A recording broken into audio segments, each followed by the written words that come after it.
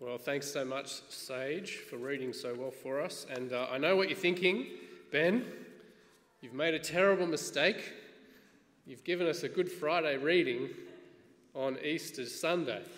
And you're right. Hear me out. In the breakup of these passages and Sundays, as we planned 12 months ago, we worked out that actually we're going to land here at the crucifixion on Easter Sunday, and we're okay with that because every day is a celebration of Jesus being the risen and reigning Lord of all. And so you can come back next week and we're going to celebrate the resurrection all over again, as we do every Sunday when we gather in the name of Jesus. But today, because this is where we've landed on this 40th sermon in the book of Luke, we're going to stick with the crucifixion. And I think that's okay too. Hear me justify myself up here. Because the crucifixion and the resurrection of Jesus are inextricably linked.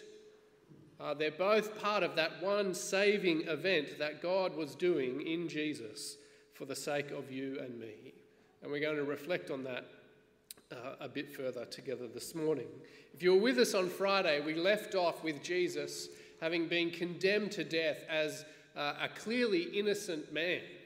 And not just innocent of the trumped up charges and the accusations made against him, but actually as the sinless, perfect Son of God who would go to his death on the cross as the innocent one for the sake of the guilty, that we might know the forgiveness and the life that comes through his death and his resurrection. And as Jesus is led away and he's heading towards the cross, we began our reading today with that fairly unusual prophecy of Jesus saying to the women of Jerusalem, "Don't grieve for me." It's like a picture of a great musical, isn't it? "Don't grieve for me, women of Jerusalem. Grieve for yourselves." Jesus is looking to that prophecy that we've already heard from his lips, that the city of Jerusalem will be destroyed. And it's a picture of, if this is what happens when light and life and love from God comes into the world in the person of Jesus, if this is what humanity does when Jesus turns up, what will they do to one another when Jesus isn't here? It's Jesus lamenting the darkness and the depravity of humanity in a world that is in rebellion against the God who made us and who loves us.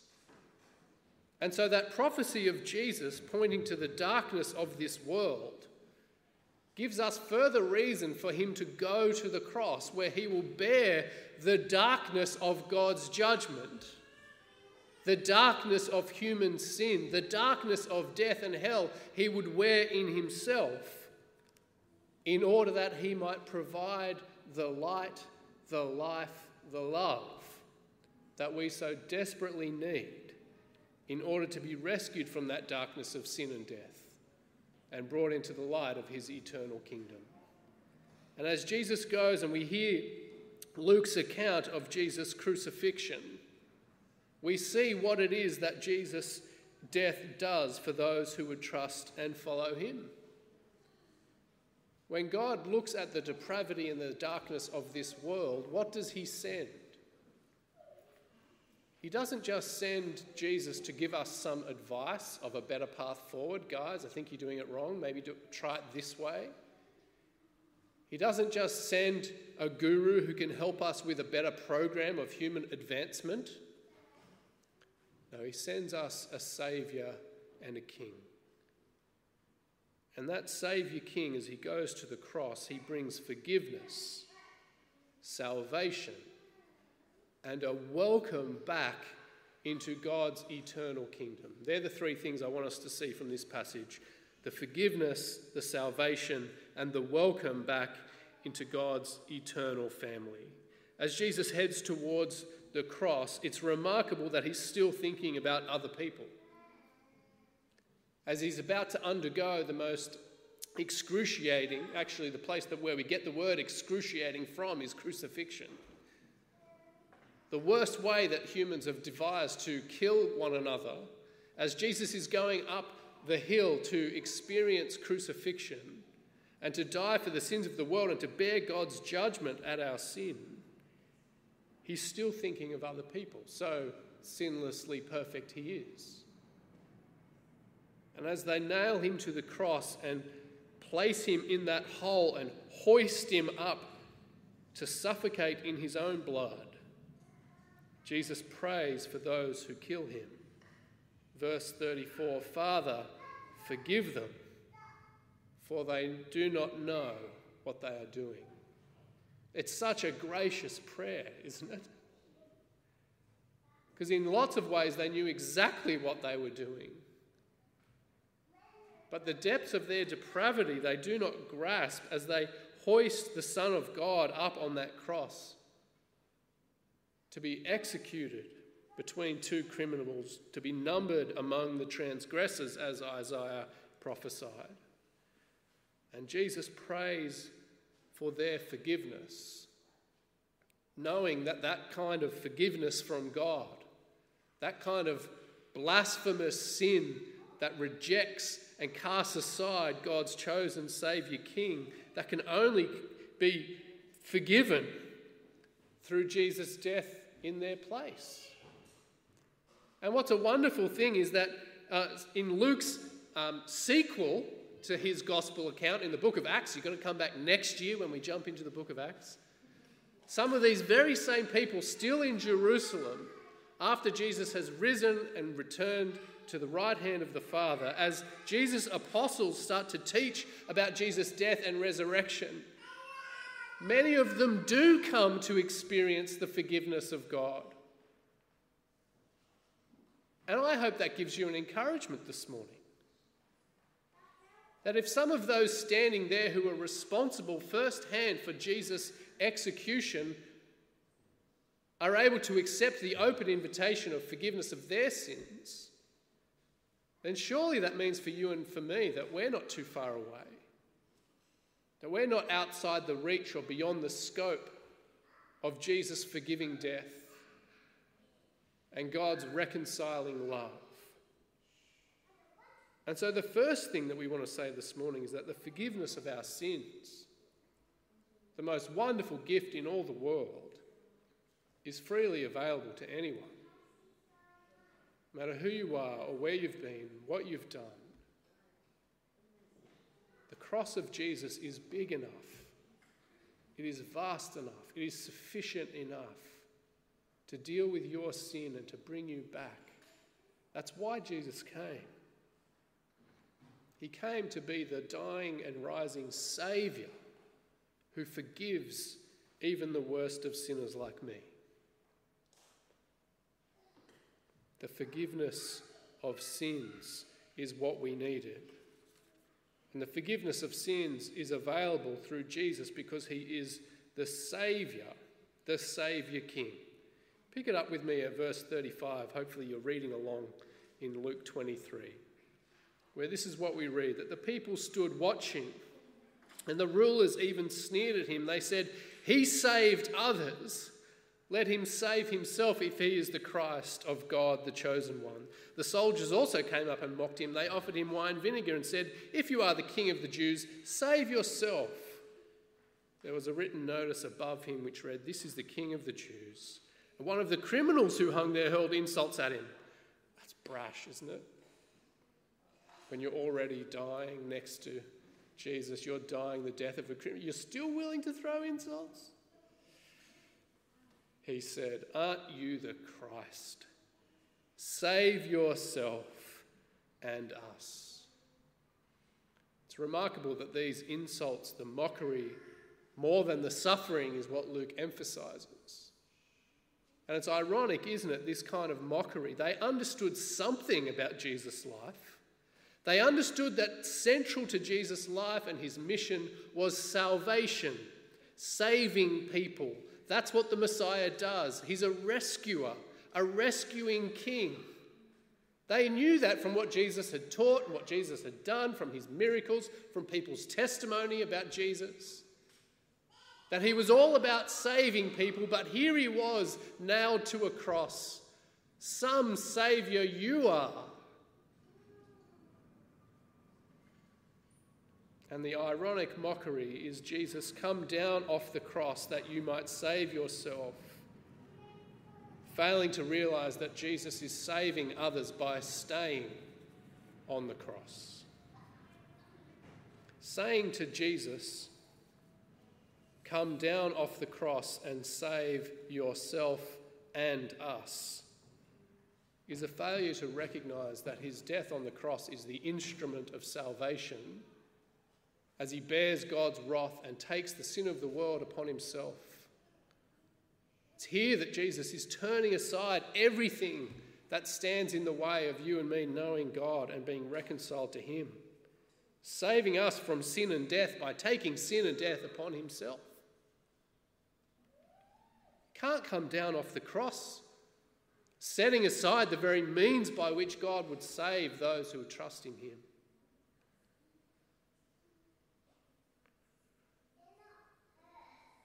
I read some time ago the story of Christy McAllister, who was a paramedic on a helicopter in the 98 Sydney to Hobart. Remember, that was the really bad one? 140 kilometre an hour hurricane force winds, 40-foot waves. 6 people died, 55 sailors rescued by helicopter. Christy McAllister was one of those rescuers winched down from the helicopter. Imagine those sailors as Christy comes. What a wonderful sight of rescue that would have been for them in the middle of Bass Strait. Here she comes to rescue. What are you going to say to her as she's winched down? Unhook the winch and save us? That doesn't make sense. Because Christy on the winch is the very means by which they would be rescued, and Jesus on the cross, the very means by which he is saving those who would trust and follow him. Jesus stays on the cross. Personal, costly, sacrificial action of the Saviour King for the sake of the world who hated and despised him, the world who rejected and executed him. For our sake, he dies on that cross, the very instrument by which God would deal with human sin and his just judgment, in order to give us the forgiveness, the salvation that we so desperately need. And at that scene of Jesus' cross, on another cross right next to him, we see the contrasting response of the second thief, the second criminal executed next to him, who doesn't brashly throw more insults at Jesus as he dies, but recognises his own guilt and Jesus' sinless death as the King of the world, who acknowledges what he needs and what Jesus is, and says to Jesus in verse 42, "Jesus, remember me when you come into your kingdom." It's a model response, picking up the fact that he is dying the death that he deserved, but what he needs is what Jesus' death is purchasing for him, the hope of everlasting life in Jesus' kingdom. And if you and I can see today that we need the forgiveness, the salvation, if we can see that we've fallen short of God's glory, that we've sinned against him in thought and word and deed, if we can see that we in this world are still living under the shadow of death and need a saviour through the forgiveness of our sins, what wonderful assurance it is when Jesus says to the thief on the cross, who has no opportunity to fix himself up, no opportunity to right his wrongs, no opportunity to prove his worth, but simply throws himself with his last breaths on the mercy of Jesus. And Jesus guarantees him with full assurance, "Today you will be with me in paradise." That your death will be an entrance not into everlasting death and damnation, but into everlasting glory and peace. The forgiveness and the salvation that Jesus offers, that comes by merely trusting in him, throwing ourselves on him, his mercy, like the thief on the cross. That assurance we can have of forgiveness, of everlasting life, it doesn't come through the things that we then do to prove ourselves worthy, or to pay Jesus back, or to even up the score. It is entirely based on Jesus' merits, his atoning death, his great love. And like the thief on the cross, the challenge for you and for me is to throw ourselves on Jesus' mercy in order that we might have that welcome, that assurance of belonging to him forever.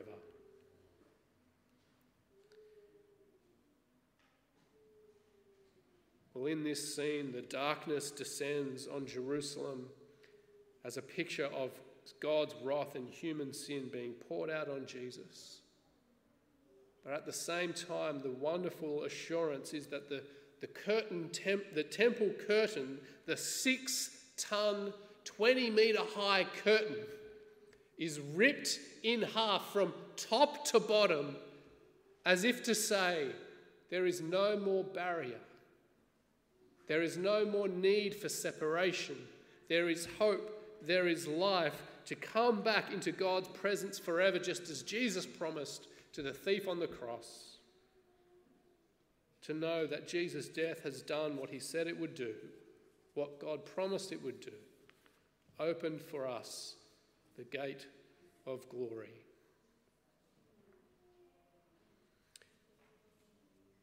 Friends, the three things that we need this Easter, given that we live under the shadow of death, the darkness of our own sin and the sin of our world, we need forgiveness. And if Jesus gave it even to those who would execute him, then the offer's on the table for you and me. Because he's the Saviour who didn't come down off the cross but died, that we might live. That he has taken the darkness of judgment and sin, that he's opened the curtain and given us access to the Father, in order that the assurance of that welcome, you will be with me in paradise, might belong to you and me as well, if we would but trust in him. More of that next week as we think about the resurrection. But given it is Easter Day, I've asked Jocelyn to come to share with us her own personal reflection on the hope that Easter gives.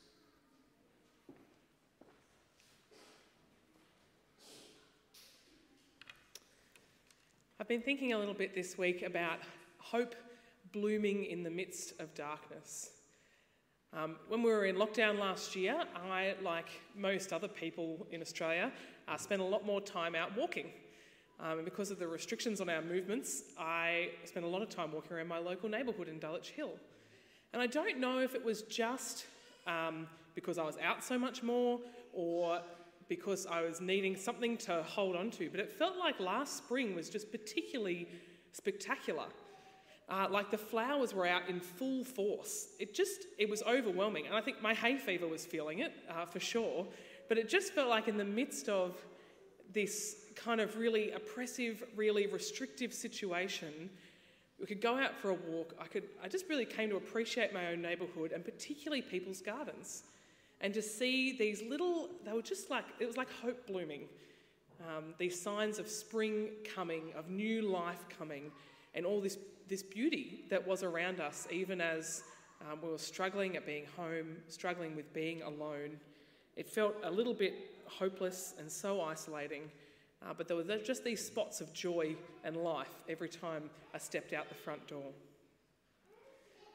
I often wonder, as we're reading through the Easter narrative, about the women who went to Jesus' tomb. We're going to be talking a bit more about them next week. But we see them walking towards Jesus' tomb. They're going with spices and oils. They're going to anoint Jesus' body for death. And I just imagine them walking towards Jesus' tomb on that day, the only ones of all the people who had said they loved him, of all the people who had followed him, who had asked things of him. These are the only ones who wanted to go and to prepare his body properly for burial. What a long, dark walk. They had walked with Jesus, they had eaten with Jesus, they had laughed with Jesus. 3 years they had seen him heal people who had lived their whole lives with illness. They had seen him cast out demons that no one else had the power to get rid of. They had seen him draw people to himself that everyone else was repulsed by. Declare himself to be the Son of God, and then back up those claims by demonstrating power over a storm, by feeding a multitude, by teaching with authority that no one else had. And now, he's dead. And they're walking to his tomb alone. And they know that there's a huge stone that's been rolled in front of the tomb, and they don't even know how they're going to get it out of the way. This whole thing might be pointless, but they just have to go. They have to do the best that they can to honour this man who they loved so much. And they get there, and the stone is gone, and the tomb is empty. And there's an angel saying, "Why are you looking for the living in the place of the dead?" And in the midst of their terror and their confusion that you can only imagine they would have been feeling in finding this scene before them, there's this glimmer of hope. I mean, this is the man who raised Lazarus from the dead, right? This is the man that raised Jairus' daughter from the dead. And now his tomb is empty. And hope could bloom again in the midst of their darkness and despair. Now, this is a hope for the women who walked with Jesus, who had loved him and had watched him die. There's hope for them in the possibility that they might receive their friend back again. But is there more than this in this scene?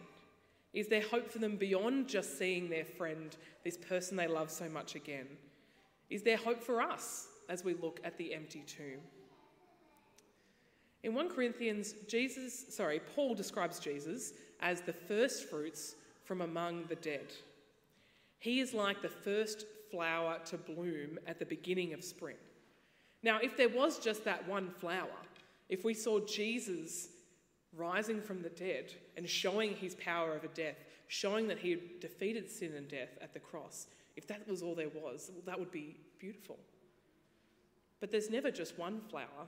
That first flower at the beginning of spring is the sign that spring is coming. All the other flowers are about to follow. It's that sign of hope, of new life. So when we see the empty tomb, we do see the defeat of sin and death. And we see that body that he walked around in for the next 40 days before he ascended to heaven. And it's more than just that thing in itself. It's the sign of what is to come for us. He is the first fruits for all of us of what is to come. His resurrection is the promise of our resurrection as well. So we don't need to fear death because it has been defeated once and for all. We don't need to dread the decline of our bodies as we age because that's only temporary. We don't need to be tied to the sickness and the brokenness that we feel that is part of our daily life in so many ways in our present bodies, because Jesus' resurrection shows us that we will be given bodies that are fit for eternity with God. Looking for flowers in the spring gives hope of warm weather and beautiful gardens and something to focus on rather than COVID. But most of those flowers are gone already. My garden, after all the rain that we had, is half dead again.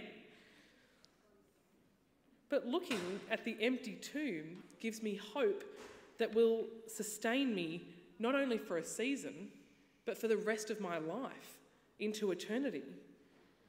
The women who went to the tomb that day couldn't fully comprehend the significance of what had happened. It was too early for them to be able to tell what it all meant. But today we can celebrate fully the hope that we have because we know that Christ is risen. He's risen indeed. We're going to sing about that hope that we have in Christ, the hope that sustains us for the rest of our lives into eternity. So as the band comes up, let's